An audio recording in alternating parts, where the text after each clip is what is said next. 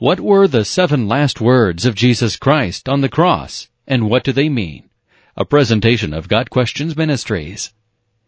The 7 statements that Jesus Christ made on the cross were, not in any particular order. 1. Matthew 27, verse 46 tells us that about the 9th hour, Jesus cried with a loud voice, saying, Eli, Eli, lama sabachthani, which means, my God, why have you forsaken me? Here, Jesus was expressing his feelings of abandonment as God placed the sins of the world on him. And because of that, God had to turn away from Jesus. As Jesus was feeling that weight of sin, he was experiencing a separation from God for the only time in all of eternity. This was also a fulfillment of the prophetic statement in Psalm 22, verse 1. 2. Father, forgive them, for they know not what they do.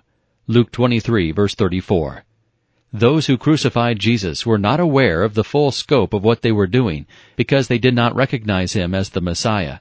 While their ignorance of divine truth did not mean they deserved forgiveness, Christ's prayer in the midst of their mocking him is an expression of the limitless compassion of divine grace. 3. Truly, I say to you, today you will be with me in paradise. Luke 23, verse 43. In this passage, Jesus is assuring one of the criminals on the cross that when he died, he would be with Jesus in heaven. This was granted because the criminal had expressed his faith in Jesus, recognizing him for who he was, in verse 42. 4. Father, into your hands I commit my spirit. Luke 23, verse 46.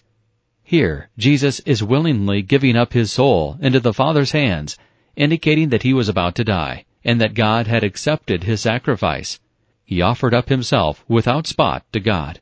Hebrews 9, verse 14. 5.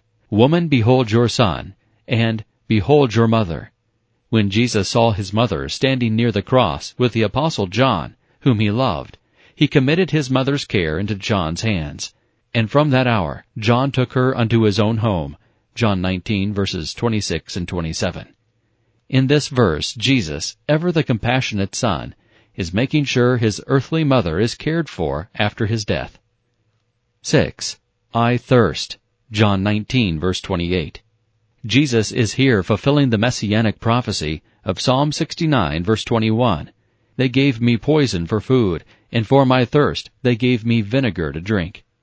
By saying he was thirsty, he prompted the Roman guards to give him vinegar, which was customary at a crucifixion, thereby fulfilling the prophecy. And 7. It is finished. John 19, verse 30. Jesus' last words meant that his suffering was over, and the whole work his Father had given him to do, which was to preach the gospel, work miracles, and obtain eternal salvation for his people, was done, accomplished, and fulfilled. The debt of sin was paid. This has been a presentation of Got Questions Ministries, www.gotquestions.org.